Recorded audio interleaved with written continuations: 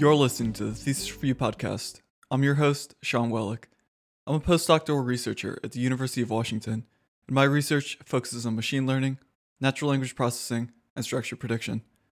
On the Thesis Review, I'll interview researchers from around the field, centering the conversation around their PhD thesis. In addition to exploring the technical content, this will give insight into their history as a researcher, allow us to revisit older ideas, and provide a valuable perspective on how their research and the field itself has evolved since their PhD days. My guest today is Graham Neubig, who is an associate professor at Carnegie Mellon University. His research focuses on language and its role in human communication, with the goal of breaking down barriers in human-to-human or human-to-machine communication through the development of NLP technologies. Graham's PhD thesis is titled Unsupervised Learning of Lexical Information for Language Processing Systems, which he completed in 2012 at Kyoto University. We discuss his PhD work related to the fundamental processing units that NLP systems use to process text. We cover the non-parametric Bayesian models that he used throughout the thesis, how the segmentation and alignment problems relate to those encountered today, and discuss how his perspective on machine translation has evolved over time. The Thesis Review is available on SoundCloud, Apple Podcasts, Google Podcasts, and Spotify. And be sure to follow us on Twitter at Thesis Review. If you'd like to support the podcast, you can make a one-time donation at buymeacoffee.com/thesisreview or become a recurring supporter at patreon.com/thesisreview. Your donations are important for helping to cover the costs of running the show, so a big thank you to all of those who have contributed so far. There are links to the thesis and the papers that we mentioned in the show notes. Here's Graham Neubig with Unsupervised Learning of Lexical Information for Language Processing Systems on the Thesis Review.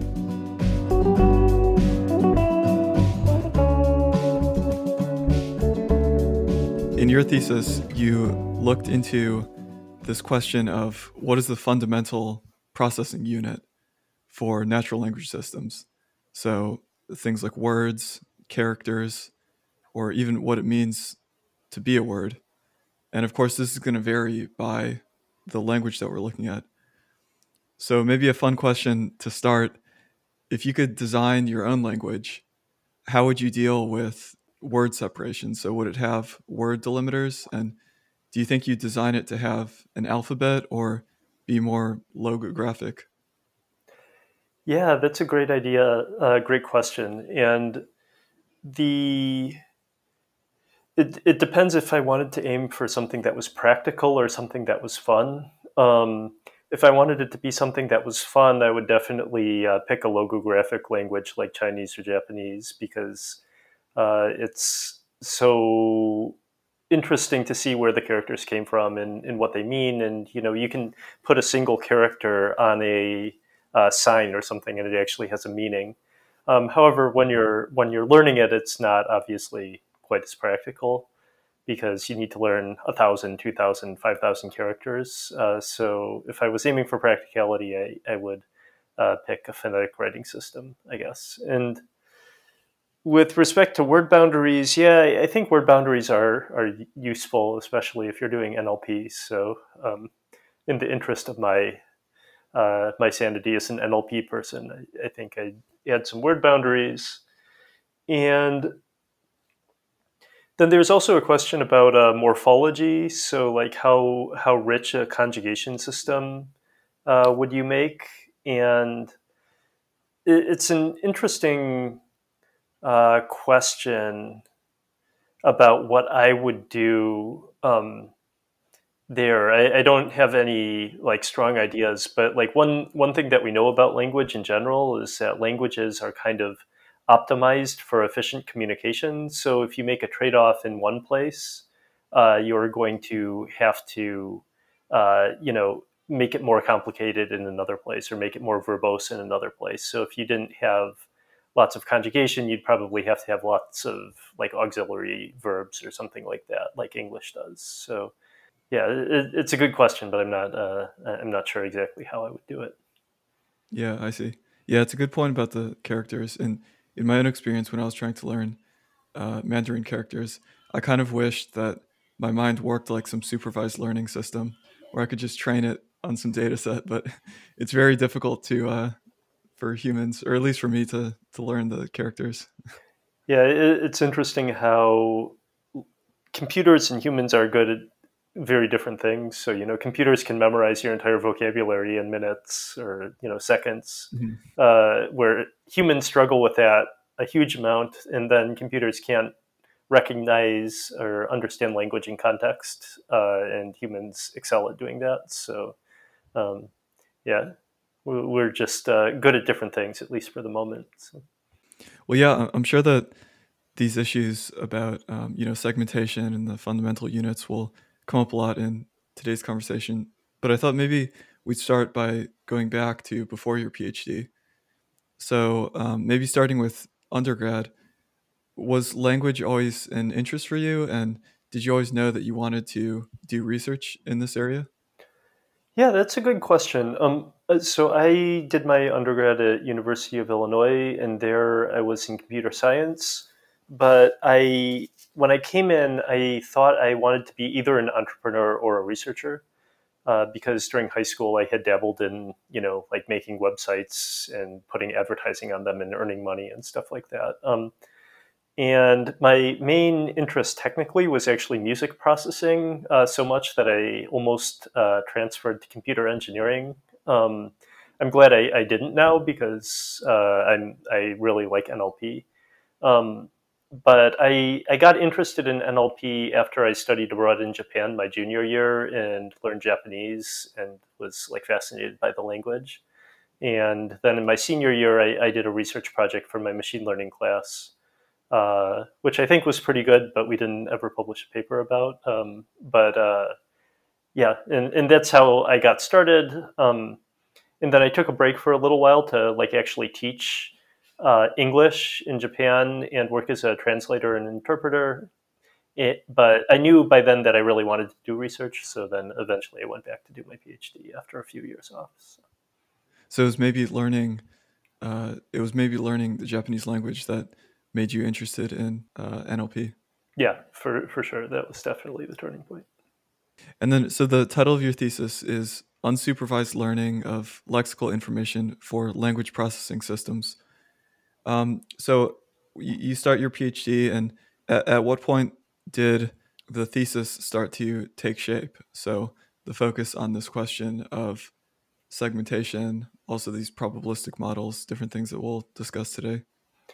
Yeah, so that's an interesting question. I think the theme of my thesis is somewhat coherent, but maybe a little bit by accident. So the when I first started out in my PhD, I was actually working on speech processing on something completely different, specifically converting between spoken utterances that have lots of like fillers, like and or disfluencies, where you start saying one thing and then you go back and say something else or something like this.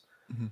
And when you're talking about speech, if you're in a speech lab, of course, one of the things that everybody thinks about is identifying word boundaries or phoneme boundaries or forced alignment, where you want to find where words appear in speech. So that was kind of on the top of my mind. And at the same time, as a side project, I worked on word segmentation, supervised word segmentation for Japanese. And then at the same time, I started working with machine translation during an internship, and my supervisor in machine translation basically said, "Oh, you need to look at Bayesian nonparametrics," which we're probably going to talk about later. And putting all of these things together kind of formed this in my mind near, the third or fourth year of my PhD, where it was like, hey, we can use this mathematical tool of Bayesian nonparametrics to do word segmentation, but maybe we can do it for speech recognition or machine translation and learn everything, um, in an unsupervised fashion. And I think basically the idea was like, I had all these disparate projects that I did separately, and they kind of like clicked in my mind and came together, and eventually that formed my thesis topic. So the segmentation you said is kind of a natural thing that you end up thinking about when you're working with audio. And then maybe since you're working with Japanese, it also comes up because of the segmentation. Yeah, and Japanese doesn't delimit word boundaries like we talked about before. So you need to, that's the first thing you need to think about before you even start processing the language. Yeah, I see. Do you think that, so I guess one thing we do in this podcast is to kind of jump back and forth between the past and the present. So do you think that this is still an issue with today's systems? So maybe thinking about language models or translation systems, the kind of conventional approach has become learning this BPE dictionary, and that's going to kind of define the segmentation. Do you think that that's ideal and that we still need to think about what is the kind of processing unit that we should use today? So the funny thing is, BPE, the success of BPE has validated exactly what I was arguing for in my thesis, which is that we should be doing unsupervised segmentation for natural language processing systems because it's an unsupervised segmentation algorithm. I think there are probably better unsupervised segmentation algorithms that we could be using, but I think BPE is or other things like the unigram-based segmentation model and that's implemented by default in sentence piece. These algorithms are very, very fast, very, very efficient to apply and convenient. So I think um, there's an argument for using those even over more complicated things that work better, which is why it really started taking off when BPE and sentence piece and stuff like that were introduced.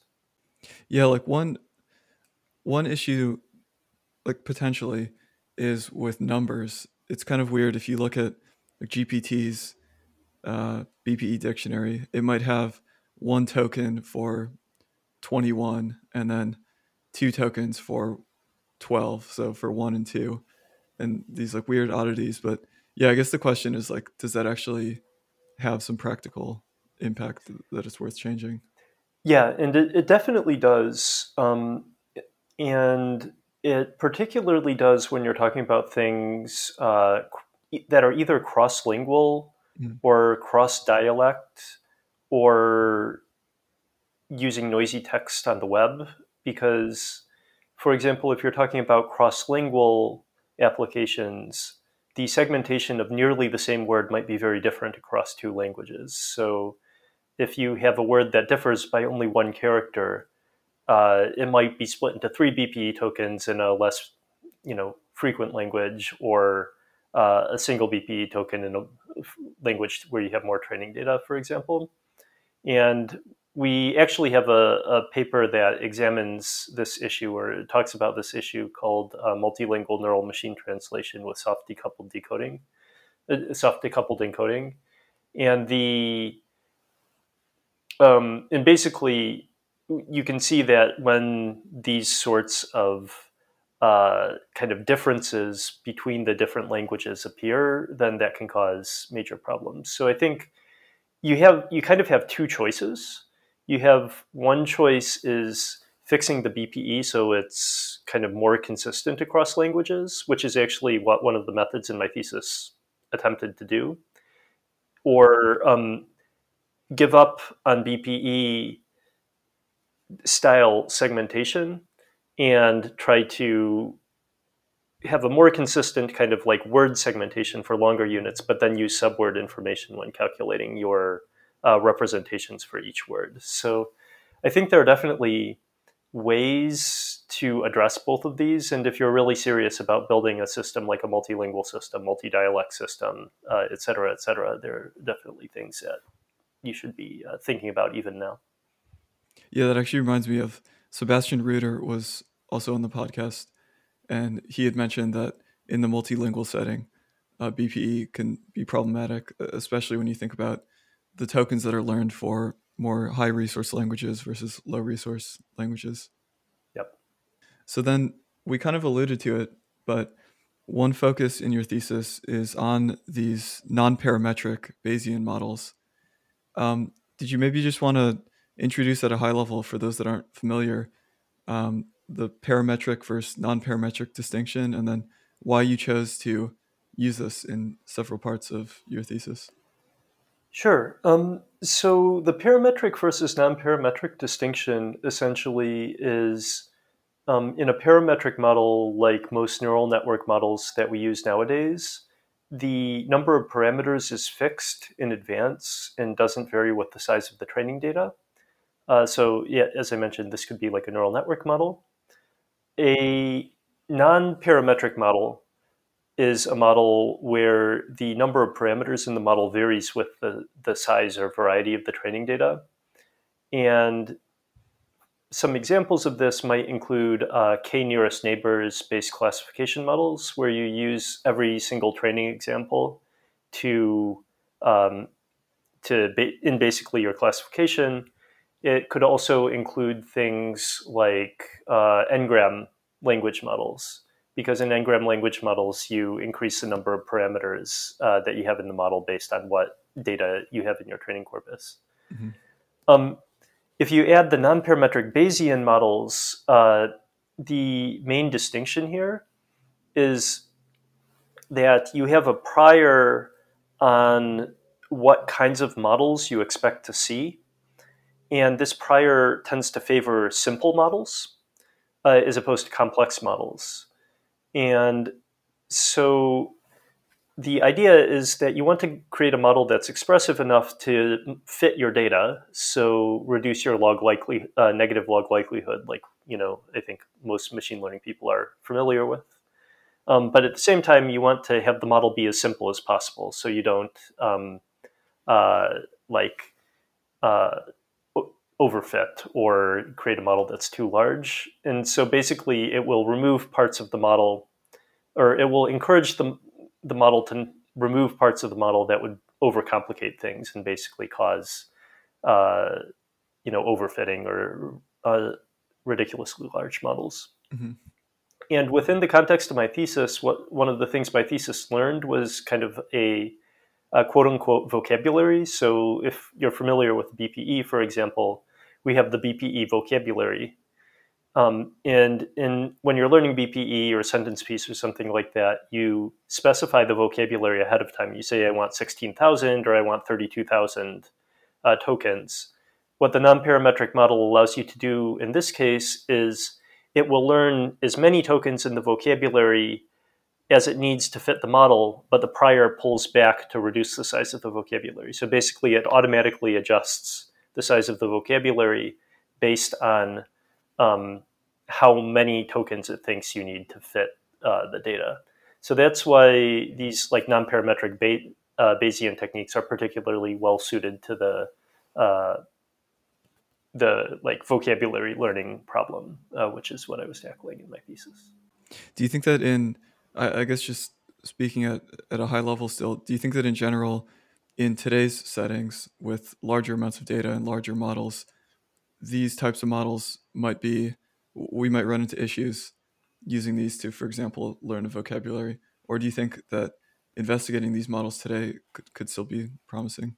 So I think it is very promising. And the reason why I think it's very promising is there's recently been a move to non-parametric models um, like neural models for language modeling or question answering as well.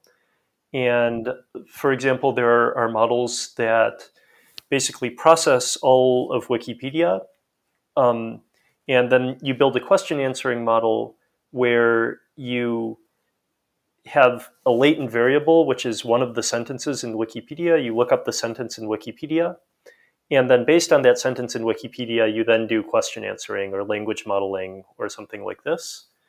And so essentially what you have there is this is also a non-parametric model. It's a model where, the all of the data that you processed at training time, it becomes part of your model. But now let's say you wanted to put this on your cell phone or something like that. That would be, a problem, right? And so I think the non-parametric Bayesian statistics really provide you with a way where you could have a model that automatically adjusts um, to use whatever data that you need in order to do your job well, but at the same time, reducing the things that you don't need. And we actually have a paper that just came out at NeurIPS called Learning Sparse Prototypes for Text Generation that attempts to apply this there. So it essentially has a prior on how many templates that you can use to kind of learn a retrieval-based language model like the one I just described, and you can adjust whether you want more or less by adjusting the parameters of the priors. So I think there's lots of interesting applications still nowadays for non-parametric Bayesian statistics in neural models, for example. And that was called the sparse neural editor. I saw you had this talk, and it was called non-parametric language modeling at EMNLP. Yes. So yeah, I'll link to that in the show notes. It was a nice talk. So then maybe going into the first application that you looked into in your thesis, it was on speech processing, but also language modeling. So actually trying to learn a language model directly from raw audio.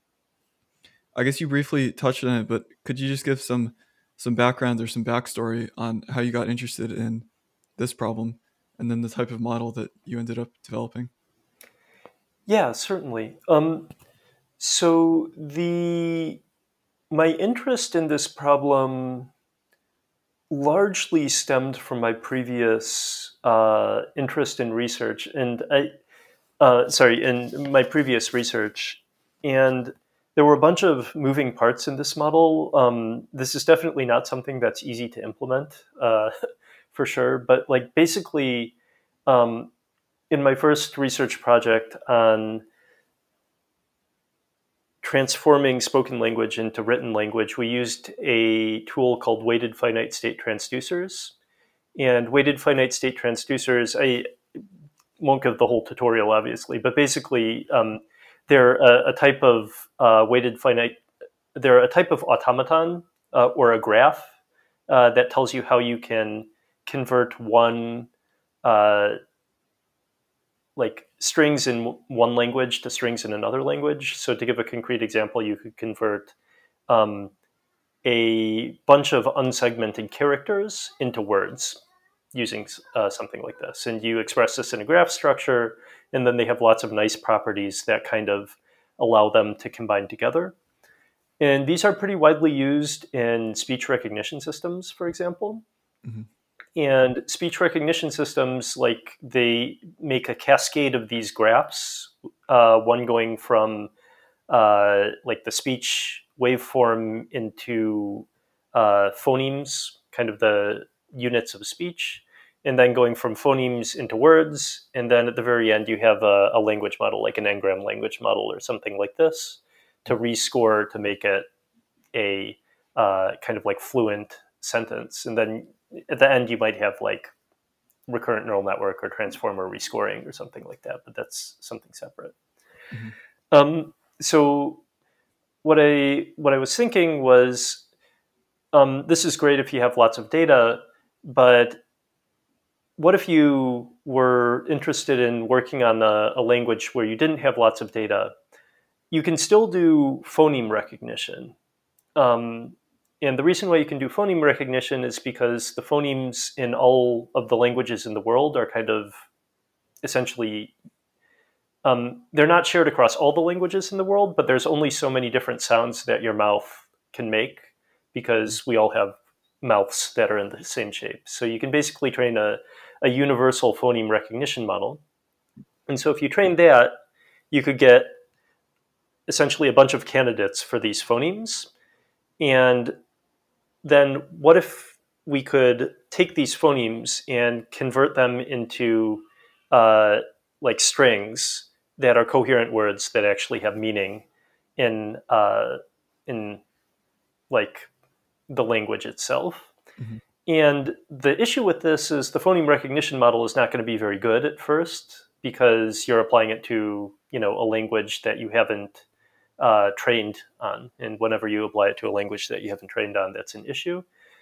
So what if we could create a graph that represents all the ambiguity that we have in this phoneme recognition result? and then pick out the kind of reasonable looking word strings within these graphs.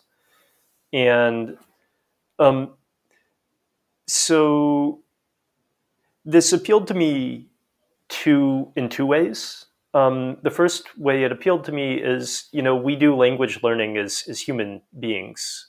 And one of the first things we do in language learning as a human being is learn words and pick out words from a stream of unsegmented audio. So this is a very like fundamental thing that we're doing, or that babies or kids are doing every day. Hmm. And the second reason it appealed to me was it's really like cool algorithmically. You need dynamic programming, you need machine learning, you need all the other things. So if we could take this kind of like sophisticated methodology and apply it to a problem that is, of maybe of academic interest, then that would be fun. And I actually remember thinking of this idea after I had gone to a bar with my friends and I was walking 30 minutes home. I remember exactly when I came up with the idea, and I was like, wow, that would be so cool if we were able to do that. And then I spent the next, 6 months or 8 months or something like that actually doing it. And it was a lot of fun. So. Hmm. Yeah. Do you know, again, like talking about the present day, do you know if this is a common problem today? So trying to go right from the audio to a language model, and could we potentially like incorporate that as another signal into just learning a language model also from text? Yeah. So as far as I know, I haven't been in the like core speech field for a while, so I don't want to overstate that that nobody has tried this recently. But like as far as I know, people have not been focused as much on the kind of unsupervised language modeling task like the one I just talked about. There is a lot of really interesting work going on, right now on better unsupervised learning methods to learn acoustic representations. Mm. Um, so better methods for essentially taking in speech waveforms and pre-training representations in an unsupervised manner, so that you can very quickly adapt speech recognition systems later. But the idea of learning a language model is kind of, number one, it's more language specific because, as I mentioned, we all have the same mouths. So, we all say similar sounds, but then um, the words that we speak are, largely arbitrary, and may be completely different across languages. So I think it's a really interesting unsupervised learning problem that, we haven't really like revisited yet. So if somebody listening wants to try it, I'd be happy to hear the Yeah. result, basically. Yeah. I always say as long as they cite this part of the podcast, then it should be good. Okay. Yeah. um, yeah. So you mentioned the weighted finite state automaton or the transducers, and so here, I think you use them to derive a sampling procedure, or that was one of the uses. Maybe like stepping back, do you think that these types of formalisms have they become like less prevalent over time, or maybe is it just because they're specific in speech and so we don't see as much of them in NLP? So yeah, that's a really good question, and I think the answer is yes. They have become less prevalent over time, um, but that doesn't mean that they don't exist now, and it also doesn't mean that they aren't useful now. Mhm. Um, and the reason why is because the formalism itself is actually relatively easily interpretable and manipulable by a human actor who wants to interface with a system. So, for example, linguists who are looking to build an analyzer of word forms or something like this, the very first thing they do will not be generate lots of training data. The first thing they'll do is write a weighted finite state transducer, or weighted finite state automaton.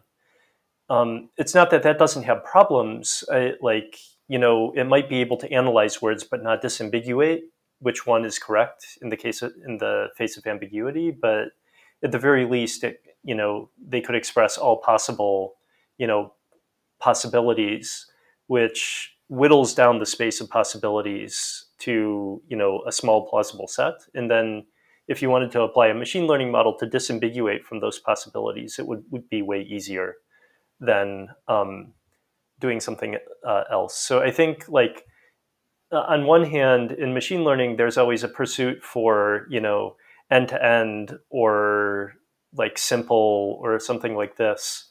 Um, large, Largely, I mean, it's attractive in one way. It's also a little bit out of laziness, right? It's the easy thing to do, compared to the harder thing to do, which would be to write a search algorithm over a weighted finite state transducer, and make everything work there. But I think they're particularly useful if you want to essentially interface with some sort of human curator, or something like that. And I've actually used them in that way, in some of my work. I see. Yeah. Yeah, I thought just looking through some of your other work, maybe one thing that was potentially related to this is you had this neural lattice language model, and that seemed like closely connected in idea space. Yeah, that's a funny success story in my class, where I personally really like weighted finite state machines and weighted finite state transducers, so I taught them in one of my classes. And one of the students who took that class, Jacob, he basically took that idea and ran with it, and was like, I'm going to make a lattice language model." And he did, and it did some very interesting things. Like, for example, the lattices are a very convenient way of expressing that you could have multiple possible word segmentations in a neural language model. They're also a very convenient way of expressing that you could have multiple possible word senses in a language model. So run could mean, you know, run a marathon, run a business, or run in a stocking. So if you predict all of them, you can see that basically the accuracy of the language model goes up. So yeah, that was very much inspired by weighted finite state machines. Yeah, and then maybe to move to the next application area that you looked into, it's machine translation. So you looked into these phrase-based models and using this inversion transduction grammar. Maybe to start, like, because nowadays you still work on machine translation a lot. Thinking back, like, what was your motivation for working on translation, and do you think that you kind of still hold the same motivations for working on it today? That's a good question. So why did I first want to work on translation? I think it was largely based on my experience as a second language speaker, or I also worked as a translator and interpreter for about a year and a half. Mhm. And so I had done it myself. I was very interested in it. I think my further motivation now is that I'm really interested, kind of it being very potentially impactful societally. So, like, improving the equity of our language processing systems, um, by making them applicable to lots of different languages. So I think now my initial motivation still stands, like academic interest in the idea itself, and on top of that, I further have, societal drive to, like, make things better. So. Yeah. In your thesis, the models were these phrase-based models, and I just wanted to get a sense of, at the time, did it seem like this phrase-based these types of models were going to be around for a while, and that potentially it was like a matter of just scaling them up, or did you have some sense that they had some downsides and they were going to be replaced by something in the future? So yeah, that's a really good question. The phrase-based models. So I did my thesis from 2010 to 2012, and during that time, their phrase-based models were the mainstream, but there were new ish syntax-based models. And I think I was working on the phrase-based models largely for convenience, but shortly after I graduated and shortly before Neural MT came around and broke everything, right? So I started working on syntax-based models. And I think even near the end of my thesis, it was pretty clear to me that phrase-based models were just essentially fundamentally the wrong way to solve the problem. Mm. And you had to come up with lots of hacks to get them to work properly. And I think the reason why is because they fundamentally didn't have the ability to handle kind of the hierarchical syntactic structure of language. Now, syntax-based models did have this ability, but the problem is analyzing syntax is hard. Even defining what you mean by syntax is hard. And because of this, I think we were making lots of progress around 2015, 2016 in making them actually work better. But they were still too brittle. And then Neural MT came out, and I would have never believed a priori that Neural MT would actually be able to handle syntax properly and generalize and things like this. But it turns out that it does. And so after I read the sequence learning with neural networks paper,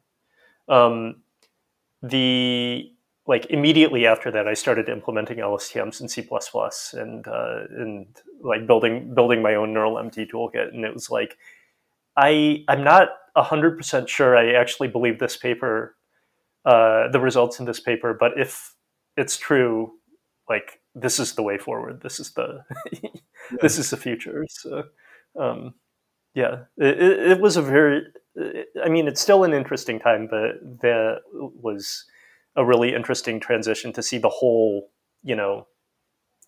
field completely turn on its head. So. Mm-hmm. Yeah. Yeah, but it sounds like a mix in the sense that it was somewhat unexpected, but you had some sense that there was something wrong, at least with the phrase-based paradigm. Yeah. Was it similar for Ngram language models? Because like Chris Dyer had an interesting talk, or I just saw a tweet about it, but he was basically showing a graph of as you scale up Ngram language models, performance is increasing.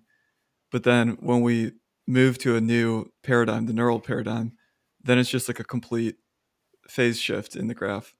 So it'd be tempting to just say like, oh, let's just keep scaling these up. But then at some point, someone had to think, we might actually need a new approach.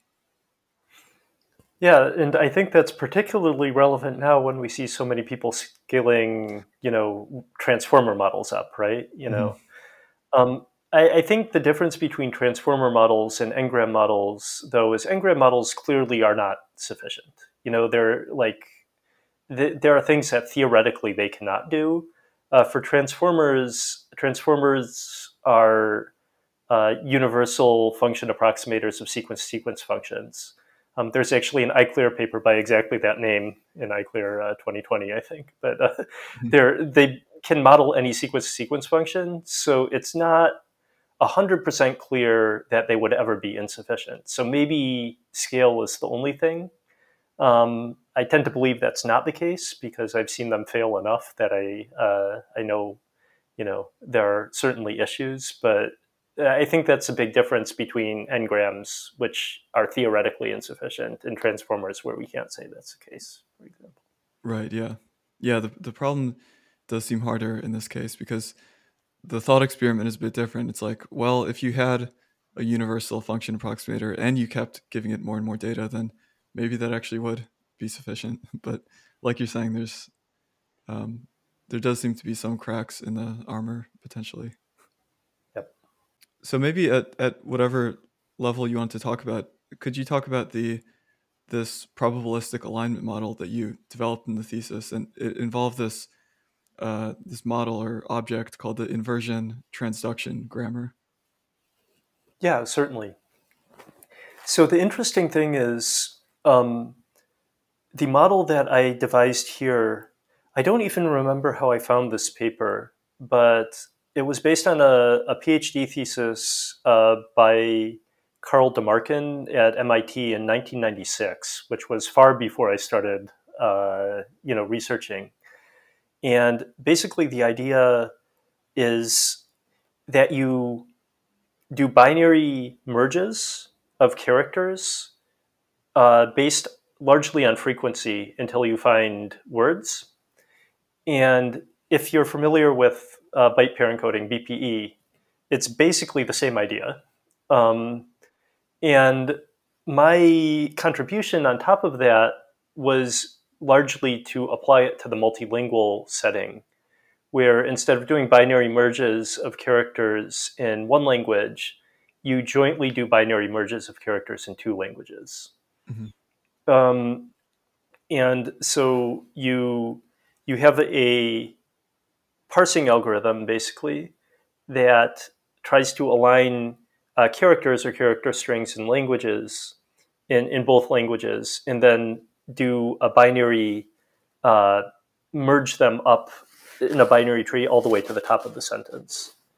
Um, so one big difference between what I did and what, for example, BPE does is BPE does this over the entire corpus at once in a joint fashion, whereas I used a method called Gibbs sampling, where what Gibbs sampling does is it essentially looks at a single instance. In this particular case, it was a single sentence, and samples according to a probability distribution what what like merges you do or things like this.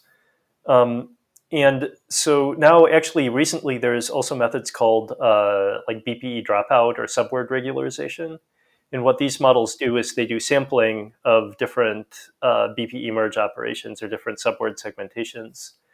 And so, if you can imagine a model that essentially did that during training according to a probabilistic model, but it did it in both languages at the same time jointly and tried to learn a joint vocabulary. That's like what my method did. Um, it also incorporated the kind of non-parametric Bayesian statistics that I talked about before, and that the reason why you would want to do that is essentially um, there's a degenerate solution that maximizes the likelihood of the whole corpus, where you just memorize each pair of sentences as a single vocabulary item and output them. So the non-parametric Bayesian statistics make sure that you're like balancing the complexity of the model, how many vocabulary items the model learns, and the ability to fit the whole data. Um, so I think that's kind of the high-level overview. One question that you might ask is, well, so why would I, if, for example, for machine translation, why would I use BPE instead of the model that I just talked about? And I think the answer is there's an O(n) to the 6 sampling algorithm included in learning this model. Mhm. And I did a bunch of things to try to make it faster, but it's still pretty difficult. So um, I think this is the method that I proposed here is probably better than BPE, but it's just relatively expensive to apply. So it would be hard to actually feasibly do it for the large scale MT data sets that we're doing nowadays. But was the setup the same in the sense that with BPE, you learn the dictionary in one stage, and then you could train whatever model you want on that vocabulary? Was that the same here, where you design this model, you get some dictionary, and then you could train whatever machine learning model you wanted? You could do that, yes. And I actually have a software toolkit, PyAlign, that implements this algorithm, and it's definitely possible to do. So you could feed that into a neural MT toolkit. I actually haven't tried it myself. I probably should, but the within the paper that I presented, I also did a thing that's kind of like specific to phrase-based translation, where I didn't just memorize the phrases at the lowest level of the tree, but I also memorized the phrases all the way up the tree, which allowed you to memorize like a one-word phrase or one subword phrase. Then the next level would be like two subwords stuck together, then like four subwords stuck together, et cetera, all the way up up the tree, so it could memorize longer phrases as well. So uh, I guess the answer is yes and no. You could use it in that way, but this I also did some other things that were specific to phrase-based MT. And then, so one thing that was discussed in this section is just this idea of alignment. So I saw that nowadays, just recently, you actually worked on the problem of alignment with neural models. Mm-hmm. Um, can you like look back and see some path of ideas between the alignment models that you were working on back then and this one that you're working on now? Like, what were the major steps or the major differences, or are they completely kind of separate things? Yeah, I think that's a good question. The alignment models that we have done recently, just to give an idea, about the alignment method and like Awesome Aligner, our new. I can't take credit for the acronym. The credit for the acronym goes all to the first author Z. But it's basically a model that does alignment on top of multilingual BERT, uh, and there are certainly some connections, but not to my work personally. I think the bigger connections that we have are going back to the original IBM word alignment models, which came out in like 1992 or something like this, and they used a method called hill climbing, where essentially you find an alignment with the current best version of the model, you update the parameters, um, and then you continue training with those updated parameters. So what we're doing in our method is we are essentially doing self-training, which means we find the best alignment and then we update the parameters of the neural model to try to improve the probability of that best alignment. Hmm. And then there's another idea that was somewhat inspired by a paper by Percy Liang, who uh, Percy is now very well known for all kinds of things in NLP, but he actually, I think, started out doing machine translation. And he has a very nice paper called Alignment by Agreement, where you basically try to learn bilingual alignments by doing them in one direction and in another direction. And we're using some ideas from there. So the some of the ideas in our paper, despite the fact that we're now using BERT and other things like that, are inspired by this like much older work, I guess. And certainly, like probably just having worked on these types of problems, it maybe just the interests stay with you over time. Yeah, for sure. And I did notice in that paper you used this Kyoto free translation task, Mhm. and there's a reference from 2011. So was that developed something you developed during your PhD? Yeah, that was something I developed during my PhD. Basically, the actual data was developed by the National Institute for Communication Technology and for Information and Communication Technology in Japan. And basically, what they did was they translated a whole bunch of articles from Wikipedia about Kyoto, the place where I did my PhD at Kyoto University, Mhm. and but they didn't turn it into a translation benchmark. So basically, what I did was I took the data, I made train, dev, and test split sets.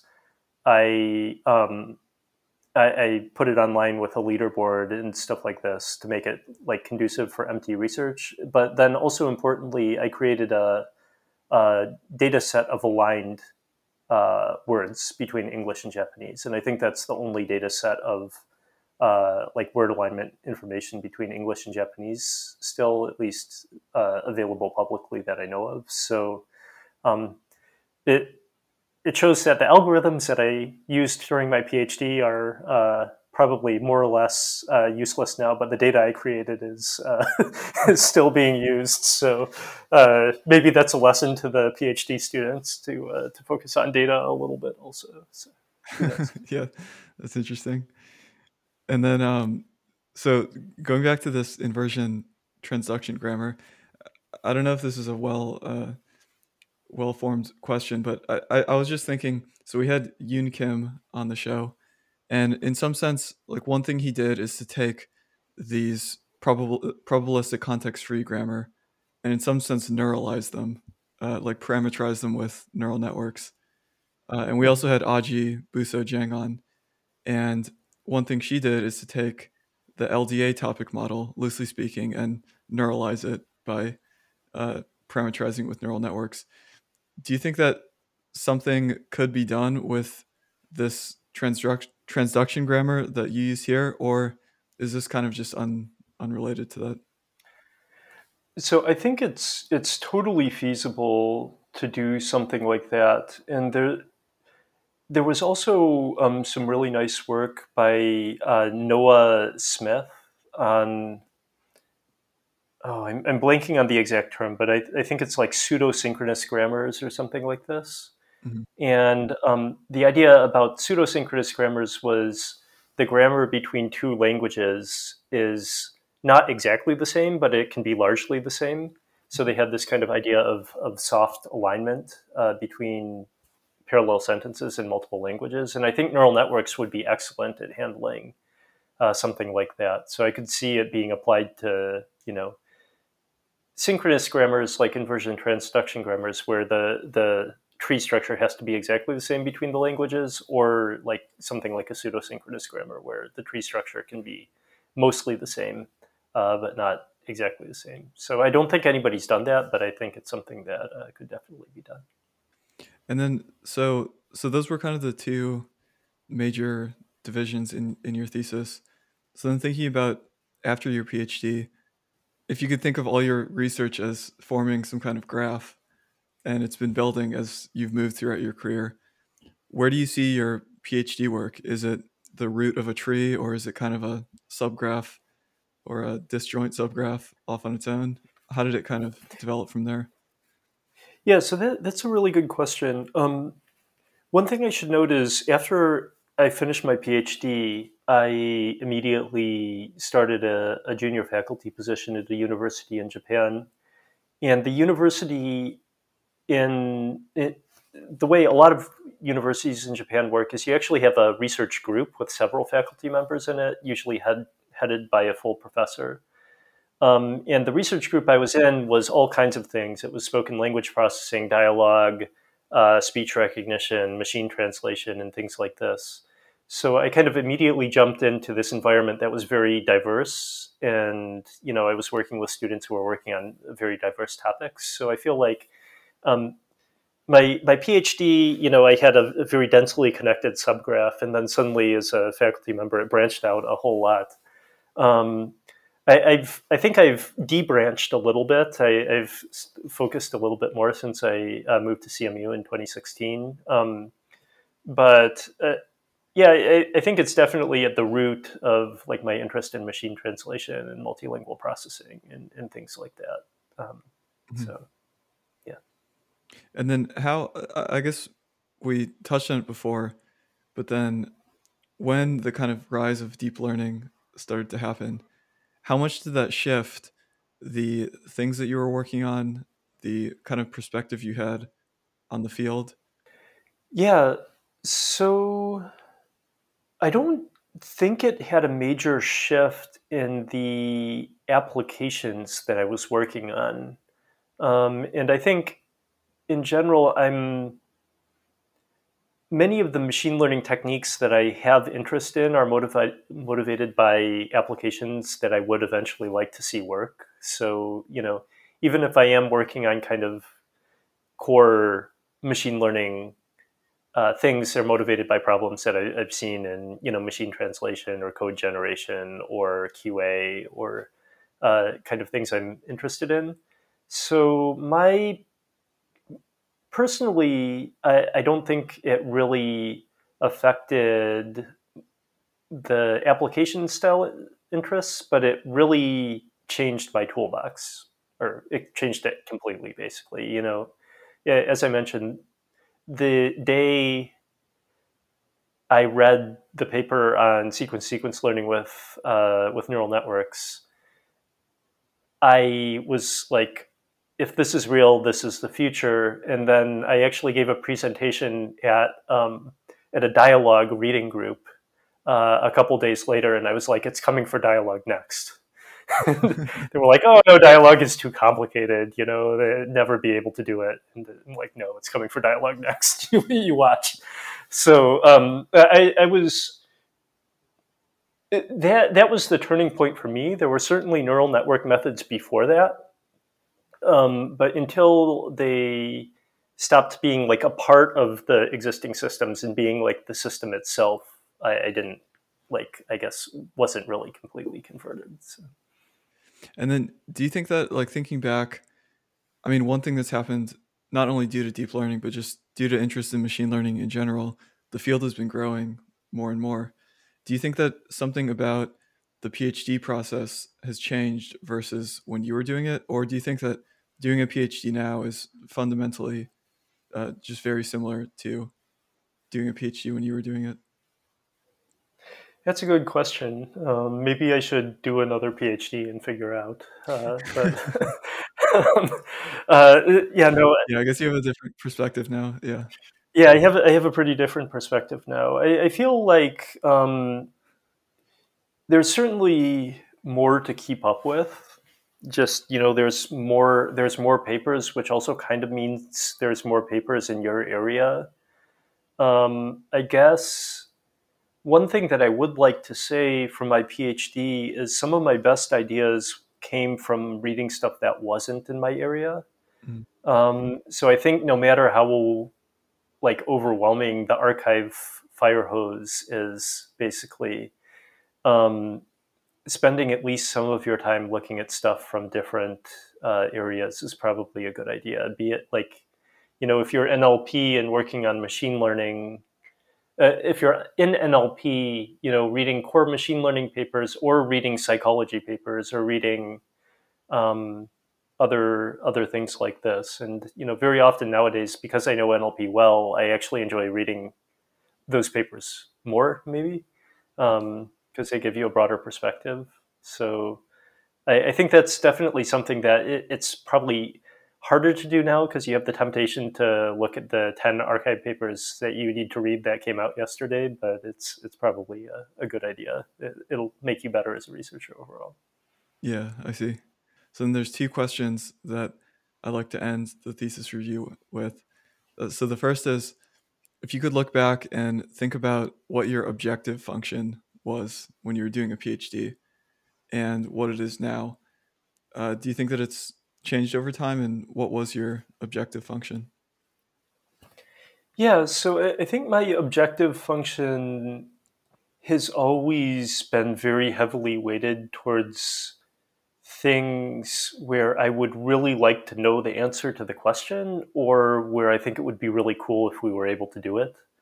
So it's um, I like ambitious things, I like elegant things, and I like things that would really be interesting or surprising if we were able to do it well. Um, so, like, when I was implementing stuff myself during my PhD, I always wanted to start with a baseline that was 10 points below the state of the art, and figure out a way to make it actually work, for example. Um, or baseline, or like initial implementation, let me put it that way. Um, I think now maybe I'm a little bit more heavily focused towards things that can also make a big difference in like society positively, I guess. Mm. So um, I'm a little bit more oriented towards things that would do social good, or other things like this. Although like within my core areas of interest. So I think that definitely has changed a bit, but not you know drastically or completely. So you already gave some great advice on branching out and reading in other areas, but if you could think back all these years of your experience as a researcher and come up with one piece of advice that doesn't have to be all encompassing, but just something useful to keep in mind for a new researcher. Yeah, that's a good question. It's a question that I have to think about a lot, and because I'm advising students, and I give a lot of individual pieces of advice, um, but maybe for this particular one, I will reuse a piece of advice I heard from Makoto Nagao, who is my academic grandfather, and he's the person who invented data-driven machine translation. And his advice was, I'm best at solving problems when I just take a long walk outside and stop doing and just spend time thinking. And I also can distinctly point to the 2 points in my thesis. Like one of them I already talked about, where I was walking home from a bar, and another time when I happened to be stuck outside for like an hour or so because I had forgotten my key. And so basically, like both of the best ideas that I had for my PhD thesis were just, like stuck when I was stuck, not being able to do anything other than think. So I think, you know, probably making time to do that is pretty key to coming up with good ideas and, you know, things that might end up being core parts of your PhD thesis or something like that. So yeah. Yeah, it is in today's busy society. It is hard to sometimes just sit and set aside time to think, sit or walk. Yeah. Okay, well, yeah, thanks so much for doing this. This was a lot of fun. I think in this conversation, we probably had the most potential research ideas to look into that have been kind of not looked into yet. So I'll be going back and listening to this a few times. And this was a lot of fun. So thanks so much for coming on the thesis review. Yeah, thanks a lot.